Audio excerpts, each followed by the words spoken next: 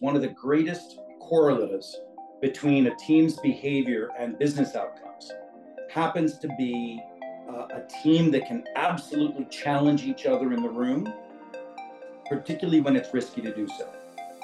Welcome to Technovation. I'm your host, Peter High. My guest today is Keith Ferrazzi. Keith is the chairman of Ferrazzi Greenlight and its Research Institute. He and his team focus on the behaviors of high-performing executive teams. He focuses on counseling teams, not individuals. He's the author of several best-selling books, including Who's Got Your Back, Never Eat Alone, Leading Without Authority, and his latest, Competing in the New World of Work. I've got a copy of it right here, in fact, and highly recommend it to those who are listening. Prior to his current role, he was the chief marketing officer of both Deloitte and of Starwood Hotels. Keith Ferrazzi, welcome to Technovation. It's great to see you today, and it's wonderful to speak with you. Peter, I'm looking forward to this. Wonderful. Well, Keith, I thought I'd begin with, I've just provided a brief description of some of the things that you and your team do. I'd love to give you a little bit of time and have you talk a bit about how you describe what you do. Take a moment and do so if you would. Well, first of all, I thought that was lovely, so I'm taking you with me everywhere. But in terms of what we do, very simply, a leader will typically bring us on board if they believe that strapping a booster rocket to their strategy and their success requires a change in the behavior of how their team works. And we deliver that. An organization like a large telecom, for instance, where the CIO was typically thought of as the executor of technology, but not necessarily the Sherpa or the agent of business transformation. You know, you could imagine a large telecoms company where the network's important, but is technology and what's really driving the business change. And in a case like that, you've got a CIO who might have always been at the tip of the spear. They've always been the individual who's the arbitration of their key business relationships inside of the organization. But for great leaders to do what they need to do, they need to be freed up 30% of their time by their team stepping up and being the agents of business transformation. And what's interesting about, particularly in technology worlds, the silos that exist inside of a technology organization are extreme. And a lot of it is because there's so much to do and there's so many expert swim lanes to do it in. And we stick to our knitting. But I created a word a number of years ago, I call it co-elevation, where a group of people actually see each other as value-oriented to all of us are achieving our goals, where we're committed to a shared mission, but we're committed to each other. And by unleashing that team to achieve the goal together, it can truly be transformative and elevate the IT organization to be the Sherpa of business transformation. So it typically tends to be when there's value left on the table by the team not truly being a team. What do you diagnose as the reasons why teams are not truly being a team? And likewise, what are some of the first steps towards overcoming that? I know, no doubt we're talking about cultural elements. We're talking about behaviors. We're talking about some of the most difficult things to change. And so I'd be interested about the methods you use to begin to push the organization in the right direction. It's such a smart question. So we have a diagnostic survey that we use, 8 attributes of a high-performing team.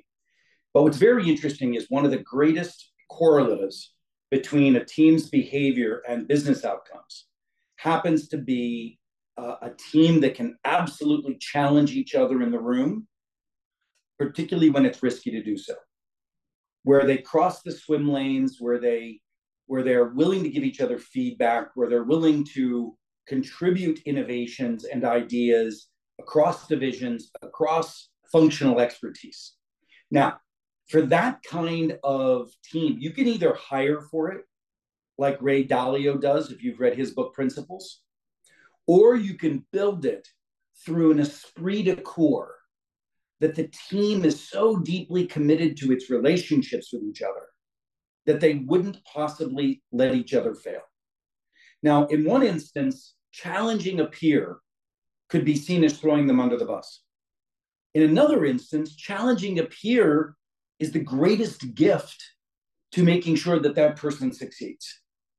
So coaching that level of intent, and you mentioned, what do you start with? We actually start with the relational side, while at the same time, you build small doses of experience of challenge. Now, what we've identified over 20 some years of this kind of coaching is when we observe a team that crushes it, like the CEO Dave at MongoDB is extraordinary at this. He's both a client but an inspiration. And to watch that team wrestle and challenge and debate, you can see its performance. I mean, it still acts performance-wise like a fast growth unicorn startup, and yet it's a post IPO public company, and it's doing so well. And to look at a team like that has those behaviors, what we do is we look at practices. So I can't get a behavior to change until I adopt a new practice. There's a wonderful phrase. I feel like L&D, learning and development, we focus too much on mindsets. Let's change the mindsets. Well, I'm sorry. There's a phrase that was created in AA that said, you don't think your way to a new way of acting. You act your way to a new way of thinking. So, for instance, there's an old process called a report out. Somebody shows up at a meeting, they give a report out, a couple of people chirp something, you go on to the next report out. Well, an average room of 12 people, 4 people will be heard. And that's what happens in that old standard format of reporting out. Well, we do something called stress testing, or aggressively bulletproofing. Somebody shows up, they have a new way, they have an update, and we use the agile format. What have you done? Where are you struggling, and where are you going? And forcing somebody to reveal their struggles in the front of their peers. But then you snap your fingers, you go to breakout rooms of 2, and people are assigned to come back after 10 minutes with active challenges for what they heard, risks that are identified, innovations that they would offer. So you've turned this principle of a challenge-based culture, which is a mindset, you've turned it into a practice, an assignment. And over time, these kind of assignments and practices and how we meet actually end up changing our mindsets. So we adopt these new practices, including some of the relational practices, like more intimate sharing of, where we're struggling today, personally and professionally in our lives, with each other, which builds in, again, that esprit de corps. So we come at the challenge from multiple practices from different angles until the team reboots its behaviors and its mindsets. That's a great overview, Keith. Thank you so much for letting us in on some of your methods from that perspective. And in many ways, I mean, you're talking about building trust and psychological safety, taking risks, and especially what would have been risks probably in the not so distant past, maybe even in the prior day, the extent to which this is early on in the collaboration you would have with teams. And I know there are a lot of executives, perhaps many who are listening or watching to this interview now, who worry about trust as a currency at a time where so much of our work is done virtually. Most organizations are, some have taken stances to primarily return to offices and operate much like they did in 2019, but the average organization, as you certainly know, is taking some sort of hybrid approach, and others still are primarily working virtually and hiring people wherever they may be, sometimes at great distances, therefore almost cutting off the possibility of working together. And one of the things I found so fascinating in your work and our past conversations is you've thought an awful lot about how to optimize during this new mode of work and to be able to establish cultures of trust and psychological safety that are required to do some of the things that you've described. I wonder if you can provide some of the elements you see as working best, especially given some of these understandable concerns for folks who have had decades of career operating in a very different mode than this one. Yeah, thank you. And again, I so appreciate your questions. They show a lot of thoughtfulness, a lot of insights, and a lot of understanding of the circumstances that your audience of IT professionals are grappling with. So, first of all, we started doing this research in 2010. I approached Harvard Business School Press and said, I want to do a research project called What Are the New Rules in a Virtual World? And they greenlit, I think, 18 articles that I wrote in HBR over that period of 5 or 6 years. I think 6 people read them back then. And for some reason, I'm not sure why, but in 2020, I got an uptick in the reading of these articles that I had written, almost 10 years ago. And the reasoning is this, or the point is this: if you try to engineer hybrid work to be as good as it used to be, it will fall short. If you try to engineer hybrid work to be better than work used to be, it can be. And so the point that I'm making is, if all we do, there's a man that you might remember that wrote an article about technology reinvention. His name was Michael Hammer.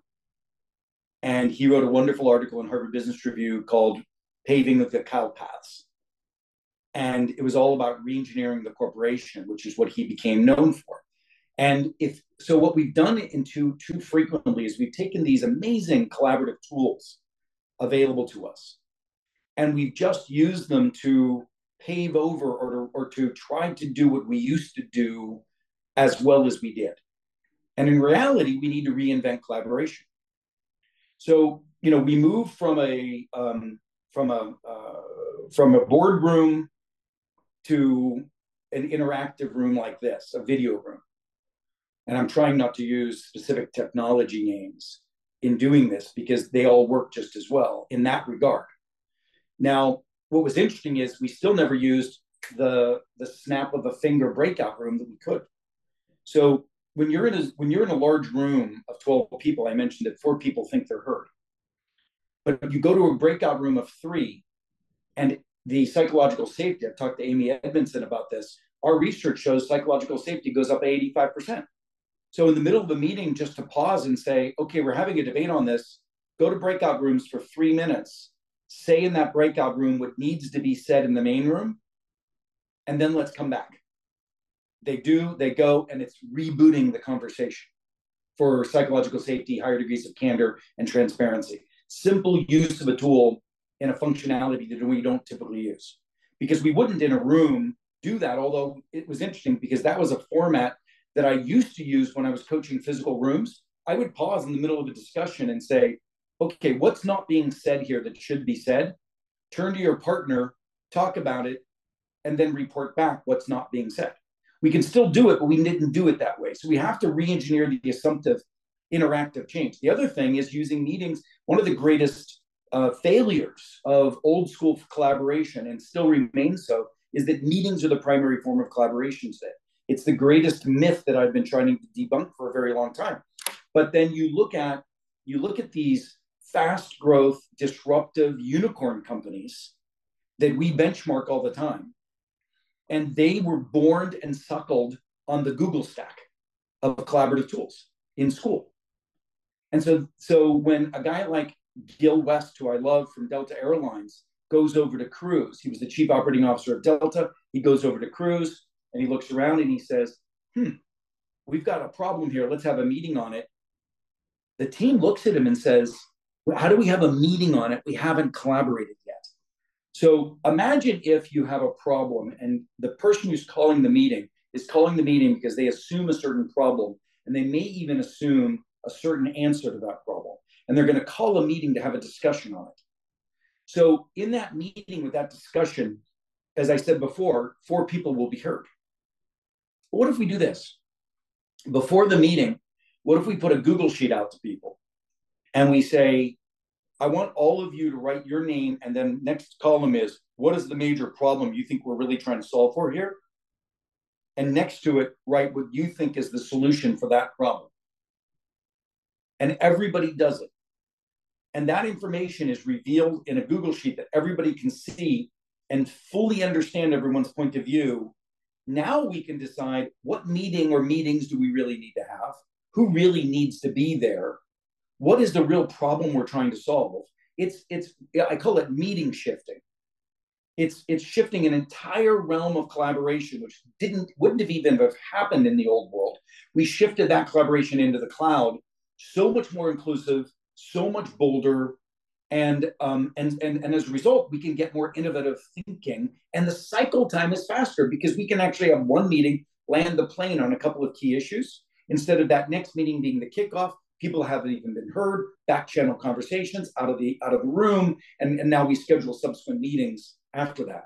I mean, it's just game changing how we can reinvent collaboration. And what my entreatise to CIOs is that you've given this tool set to your company. I don't care who you are, you've got the tool set. Whether you're a Microsoft shop, a Team shop, a whatever shop, Cisco shop, you've got the tool set, but you haven't given them the roadmap of reinventing how they work and how they collaborate. And that's a partnership that you, the CIO, needs to have with whoever is going to be the behavioral engineer of new ways of working. Now, when I grew up in southwestern Pennsylvania, the steel industry's ass was being kicked by the Japanese because they adopted a new way of working called Six Sigma, TQM, and my old man was an unemployed steel worker as a result. That was a major shift in ways of working. We engineered manufacturing differently, and engineers did that. You spin ahead, and we all know what Agile did to ways of working, and we're still catching up using Agile ways of working outside of software engineering. But clearly today, in a radically volatile world, agility is the new operating system, if we're going to catch up to it eventually. But guess what? It was engineers who engineered that new way of working for software acceleration, just like manufacturing acceleration. We're now in a world where we're trying to re-engineer white-collar work. Who are the natural engineers of that? No one. This is not the purview of HR. HR is a policy-oriented function. Ultimately, they are originally a risk-mitigating, policy-oriented function, but now they're focused on learning and development and human acceleration, but they're not engineers. So we've given tools to the world of white collar, but we haven't re-engineered the work and re-engineered ways of working. I think this is the imprimatur of the CIO organization. And what my recommendation is that for CIO organizations to take it on yourself. You should re-engineer your ways of working and then export that to the rest of the company once you've got it right. And that's what people like Fahim at Home Depot is doing, a beautiful job of re-engineering how they're working in the IT organization, and then using that to export out to the rest of the world.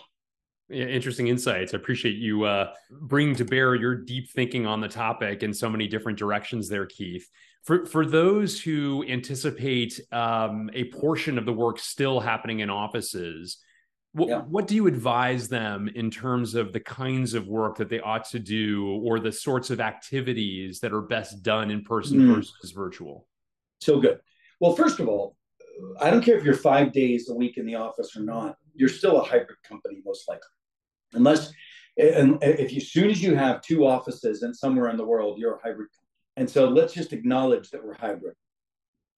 Once we're hybrid, then we introduce to a team the recognition of what we call the collaborative stack. You always start asynchronous because you start bolder and broader. With the transformational efforts that most of your clients and friends are trying to achieve, Peter, they have so many different constituents that they have to co-create with. And think about the business units, the functional areas, their own groups within IT, vendors, and the aperture of collaboration, if done well, should be quite broad. Asynchronous collaboration provides that aperture and that ability to get massive, bold inputs to the top of the decision-making process, right? Now, the old mindset of, if I got people involved early and broadly, we would grind to a halt, or we would have a need for consensus and therefore never be bold. Those are old mindsets. We've got to re-engineer the social contract that says, we want your boldest input, but we, or whomever is the right accountable party, will be responsible for equally bold analysis. So in the olden days, you got somebody into a room and they thought that they were decision makers. They're not. They're input, right? And so we've got to get ready for that.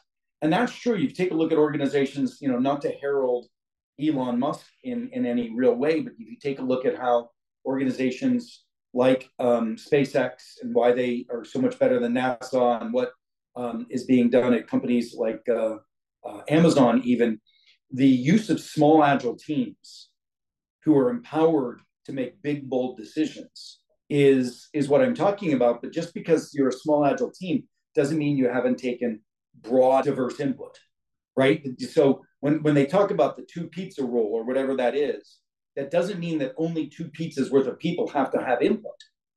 What a loss if you didn't get the bolder input. Now, when you do get into the room for your two pizzas, you better be ready not to use the time for stuff that could have been done in asynchronous. This is where you're wrestling ideas to the ground. This is where you're debating, right? It's not the time to get original input. You got that asynchronously from a broader group. Now it's the time to pick what are the debates we're going to have and where are we going to stress test, tinsel test, bulletproof, the things we're thinking about. So now the other thing is I'm very saddened by, I was just down in Palm Beach recently. I was hired just to do a keynote for this major hedge fund about new ways of working. And I got there and I was so sad by how they had organized their agenda that I sort of hijacked that. I asked the CEO, I was like, would you mind if, the dinner the night before I was going to speak was a lovely dinner of small talk. And I said to him, I said, look, you've got people in New York, Hong Kong, and London for the first time coming together since the pandemic. And you're just going to throw good red wine at them and think that that's a sufficient enough way to build the kind of relationships that they can stand on for the next year. He said, why don't we go deep while we're here? Why don't we get to know each other while we're here? Let's not allow serendipitous bonding to be the mechanism by which we connect.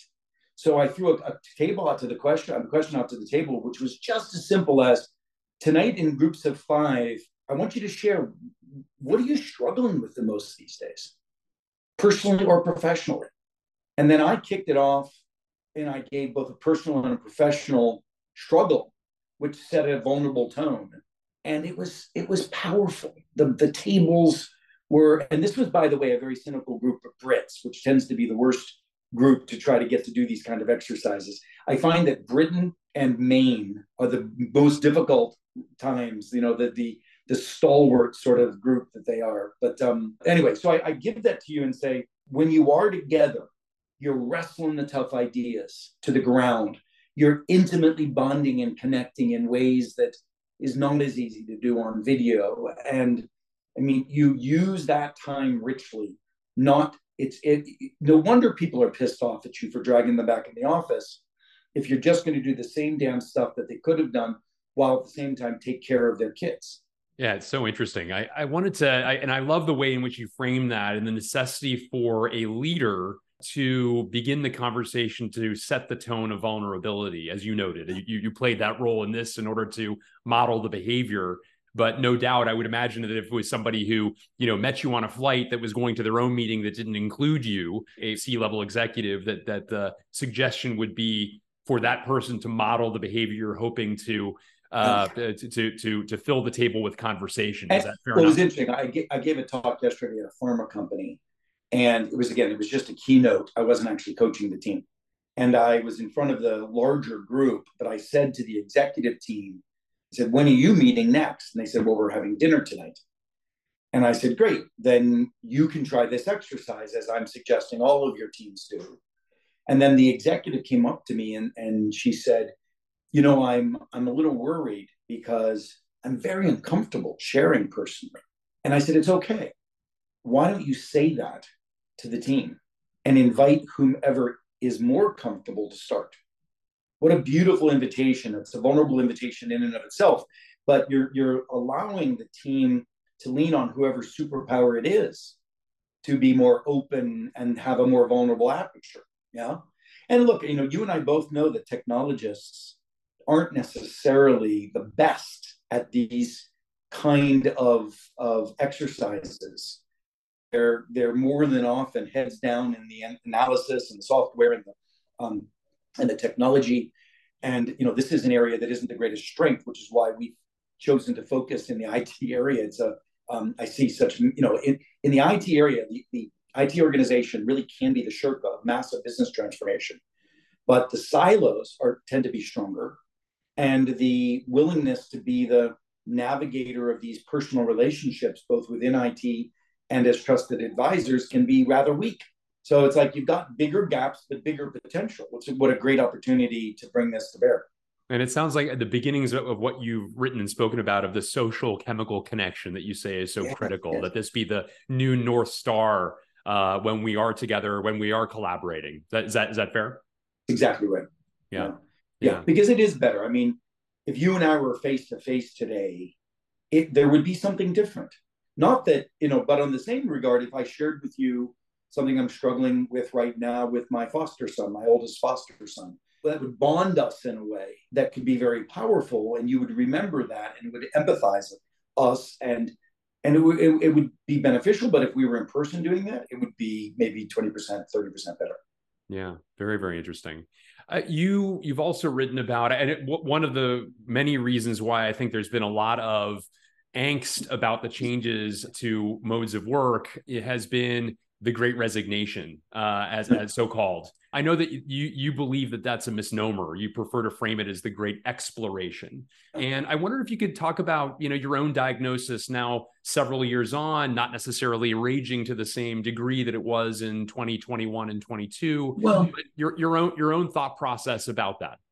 I think we went through a very significant inflection point during the pandemic of the question of what really matters and what will I tolerate, and the ability to be home with our loved ones, and the question of putting up with the BS that we used to think we put up with, and then cutting to the core of what really matters when health and well-being and mental health, right, became so at the forefront of our conversation and dialogue.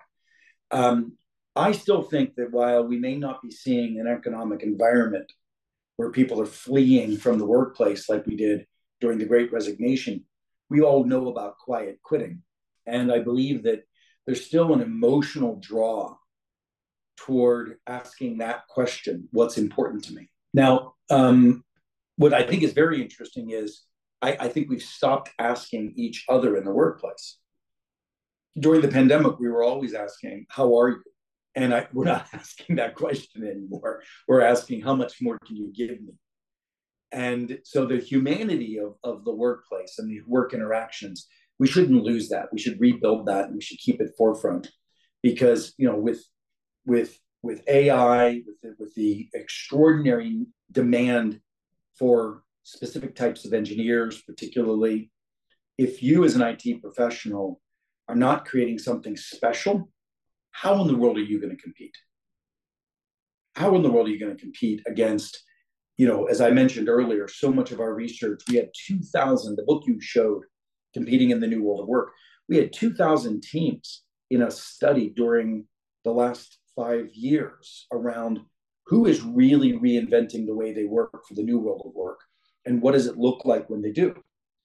And 15% of that 2,000 teams were doing a decent job of it, and we found none of them in the Fortune 100. They were mostly in the unicorn community. So you've got this competition for talent, and you've got these fast growth companies. You've got these places that are not the technology is just the tail. The technology is the dog, and technology is celebrated, and the CEO is an engineer. And you take a look at those companies. Where are your people going to go? And so I feel like there is still a massive competition every day for the intimacy and the soul of our associates. Yeah. A lot of people talk about purpose. I'd love to hear your impression of this. I mean, if I asked anybody, if anybody asked me, who's one of the greatest thinkers around, technology strategy, it would be you. And clearly, as a part of strategy, you're looking at the role of purpose in that. It's not easy for every organization to find a bonding purpose, like, perhaps like a Google has, or like a goodwill organization has, or a nonprofit, etc., right? Or even like a Tesla or a SpaceX, which, when you talk to those organizations, they'll put up with a lot of Elon's bullshit because of the purpose. But I feel like, and I'd be interested in your thinking, sometimes the bonding of the purpose is actually the ways of working in a few places, meaning this is one of those places that my team has my back. This is one of those places that I'm learning more than I've ever learned before. This is the greatest growth sprint I've ever had. I mean, I feel like that kind of, if I were looking at differentiating value, I would be looking not just at external enterprise purpose, but I would also be looking at, how we treat each other as a way to do that. But maybe you can, what's your thinking about that and tethering strategy to, employee retention? Yeah, I mean, it's a great point you already raised, Keith. And I think that the tendency at times is for this to be, promotional materials that are put on posters near the elevators and the restrooms. But as you point out, doesn't lead to changes in action. And right, the proof is in the pudding, obviously. It's like putting up one of those posters that has an eagle and talks about how we're going to soar together or something like that.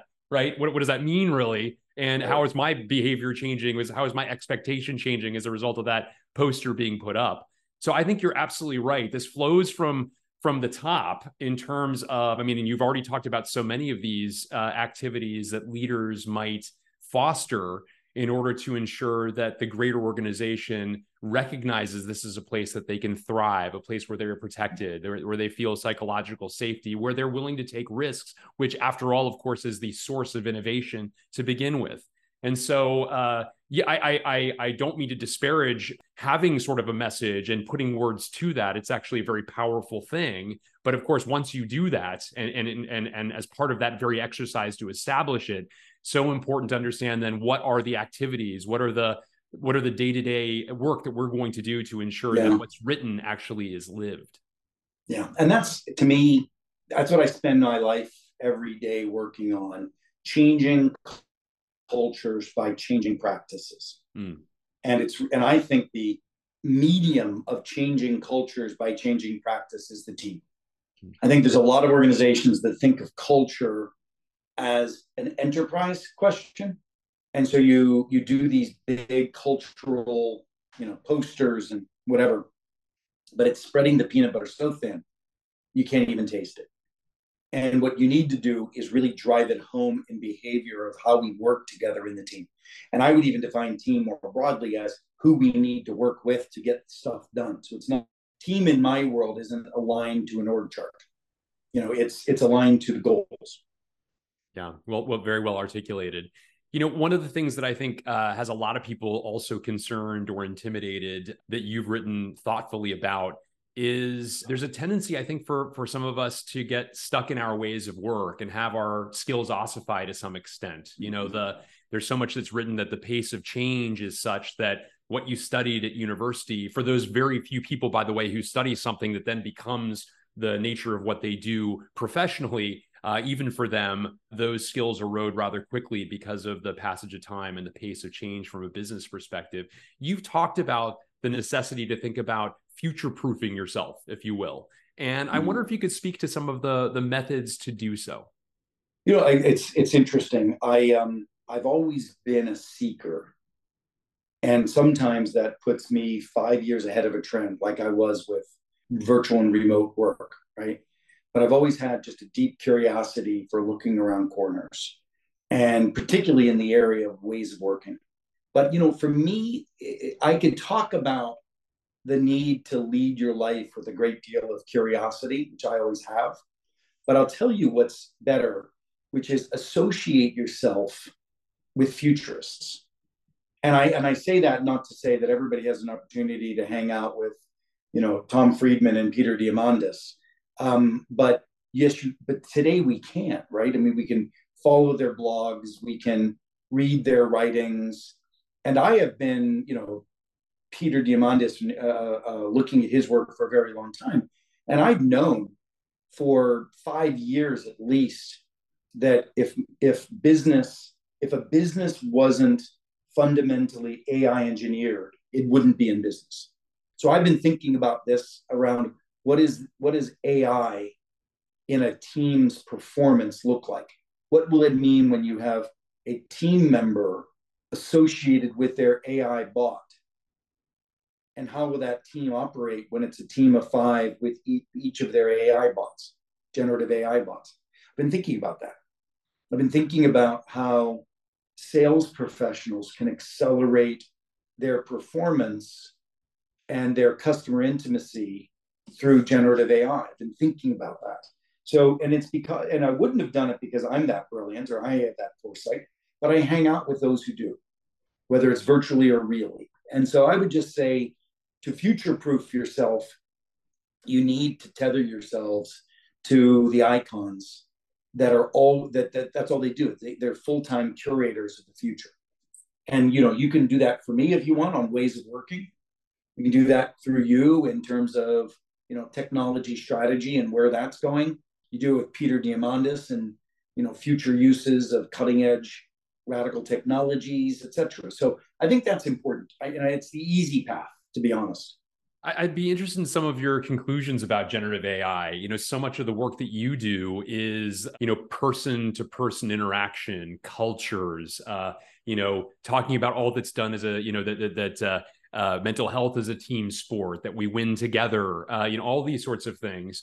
But you bring up a really interesting and provocative point that it won't be long before we each have our chiefs of staff with us who are artificial intelligence and impacting the way that we work, as well as, of course, how we collaborate. And I realize in the grand scheme of things, still relatively early days, especially relative to the topic of generative AI. You do hang with a number of folks who have been investing much longer than the late November release of ChatGPT, the introduction to so many as to what generative AI is. So perhaps you've got a longer crack at developing some of your hypotheses. But what do you think about, as you think about advising teams as you do, to ensure that they're focused on getting that balance correct? What are some of your early conclusions? Well, it was interesting because I had a dinner in San Francisco last year, and it was Reid Hoffman, Andrew Ng, Peter Diamandis, Kai-Fu Lee, who was one of the old OG AI guys, right? In the early language models, etc. And it was like there were 10 of us around the table. And I get the value of being the host that convened the dinner. So I got to learn from these folks, right? So my superpower is convening these things. And people love it but I don't think anybody's coming to see me. They're coming to see each other. And I just happen to be there, which is wonderful. And so it's interesting, having had that sneak peek prior to Davos release of ChatGPT and Microsoft, which sort of set it all off in January of this year. I wake up today, and we're doing a research project today that is looking at what are the most practical uses of AI today that are changing the actual ways we work. And the reality is almost nothing. The average sales rep today, whether they've got Duet available to them through their Google stack, they're still not using the technology as a part of their day in the life at 8:30 in the morning. They may go to it for a random search, but how are they doing it to get net new account increases, right? So what I've started to do on this new research project, which I'll be publishing starting this, probably in about a month, is I've been getting CIOs and some of their key functional partners, CIOs and chief revenue officers, in a room together and saying, okay, let's stop looking down the future and let's look at tomorrow. How do we actually start the work now? And how do we accelerate the behavior change of a sales rep using the tools and their functionality that we currently have? And let's stop these bullshit conversations about what will be possible, because that's where most of the conversations still exist. So I'll just tell you that for me, as excited as I was last year and thinking about what's possible, now that it is possible, I don't see enough activity in its use case. And I think we need to spend a lot more time again, to me, it's all about the small practices. You change a small practice, you change a mindset. What I want to see, I've come up with this idea that we need to have, and I'm working on a diagnostic tool today that will measure whether or not a team is what I call a world-class digitally forward team. Maybe a year or two ago, that was all about the use of the collaborative stack, use of hybrid tools, etc., reinventing meetings, all of that, which was big by itself and still hasn't even scratched the surface of implementation. But now we've got the use of generative AI and other tools that are now available to us that we're also not scratching the surface of. And so, look how long it took us for the adoption of CRM tools. I mean, that was 1980s, right? 90s, I guess, where the first CRM systems came on, Tom Siebel, 1990s. And we still have people that don't want to update their data. In the IT world, this is really where my heart is and my final entreatise is, which is why, Peter, I'm so excited about partnering with you more broadly. The behavior changes in IT and the heralding of behavior changes associated with IT are so untapped. And I think it starts with IT. If we don't do it for ourselves, we're not going to bring it to the organization. I very well said, Keith. I appreciate that perspective as well. I wanted to also ask you. We've talked a lot about the ways in which you work. We've certainly also benefited from many of your insights, which I so greatly appreciate. On your rise to doing what you do, I wonder, who did you admire? Who influenced the choices you made to take the leap from being a chief marketing officer, big positions that you had at two consequential scaled organizations, to begin to do some of the things that have blossomed into the career that we're seeing evidence of through the insights that you've brought to the table in this conversation? I don't know if this is revisionist or if it's how it actually happened, but I like the story, so I'll tell it. I was a part of the executive team at Deloitte as a very young man, right out of Harvard Business School. And well, first of all, I when I was at Harvard, there was a piece of me that wanted to stay there, working with mentors like Len Schlesinger.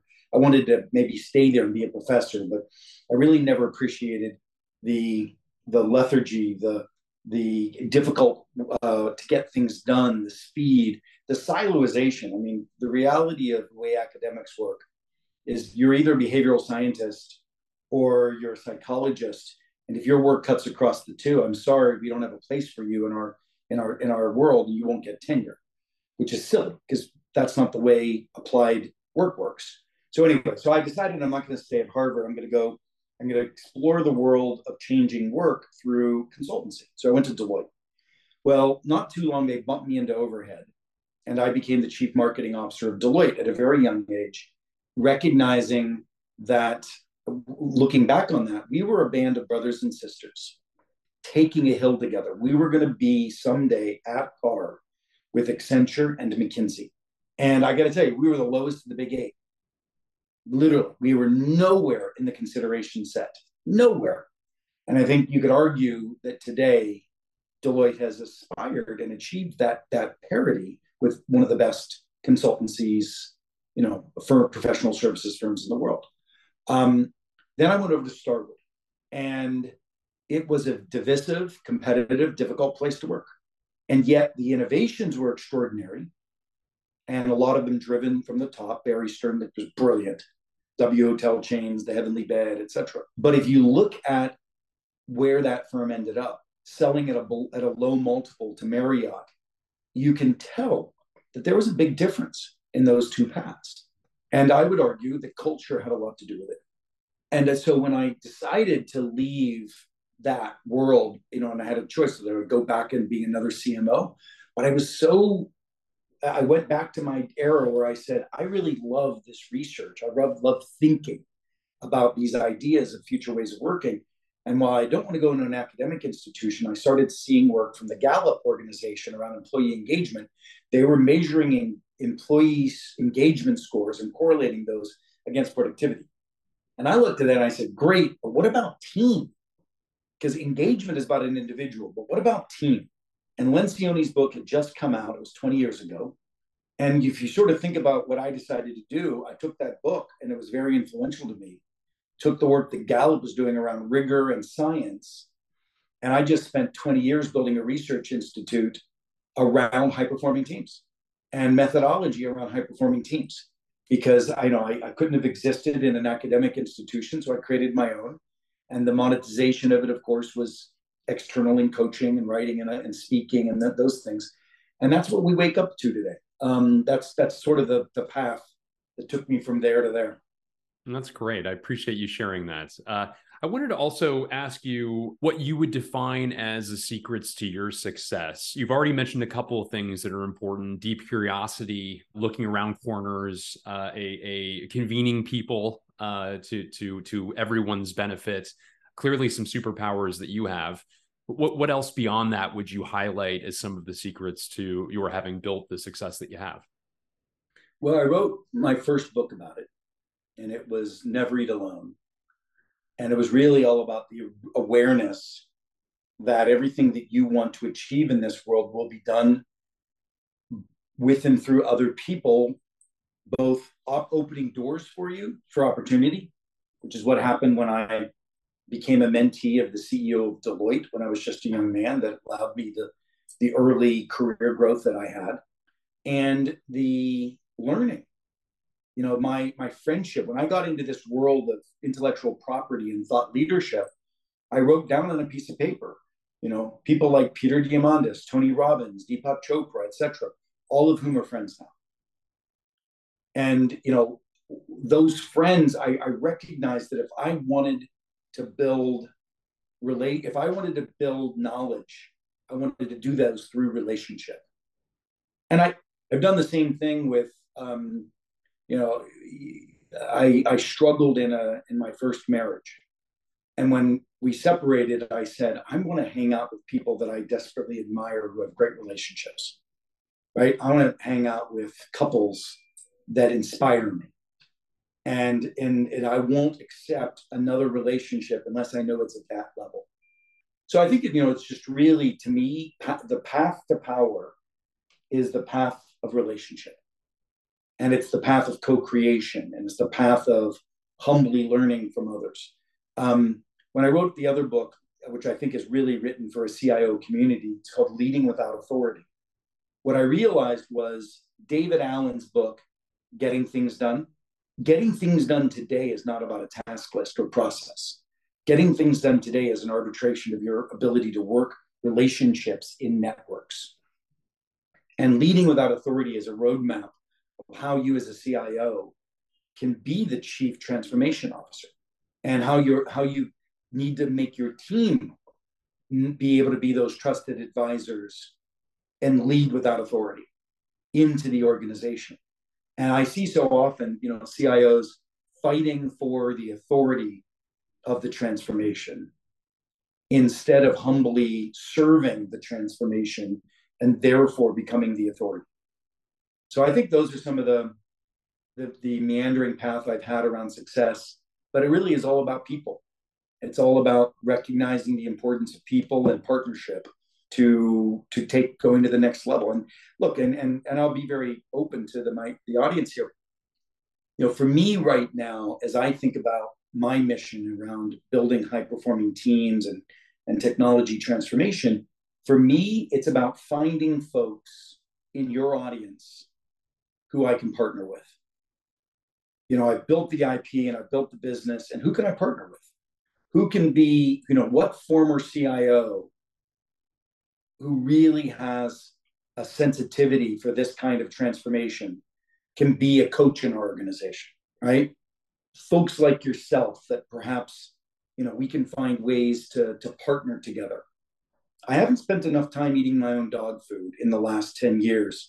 I built a practice, but now it's time for me to find the acceleration of that practice through better partnerships. That's where I'm going. So I welcome anybody who's listening to this that feels that that's an invitation to reach out. Wonderful. Keith Ferrazzi, thank you so much for spending time with me and with our audience. This has been just a wonderful conversation, learning a lot more from the work that you do, the insights you've garnered, bringing to the table so much of what you have learned from the many people that you have had the opportunity to collaborate with. And I'm honored you would take a little time with me today. Oh, please. Not at all. I mean, I so respect what you've built. Looking forward to spending more time with you personally and at Forbes and all the places that your big, brilliant head moves and shakes. So I'll see you there. I look forward to it. Thank you so much.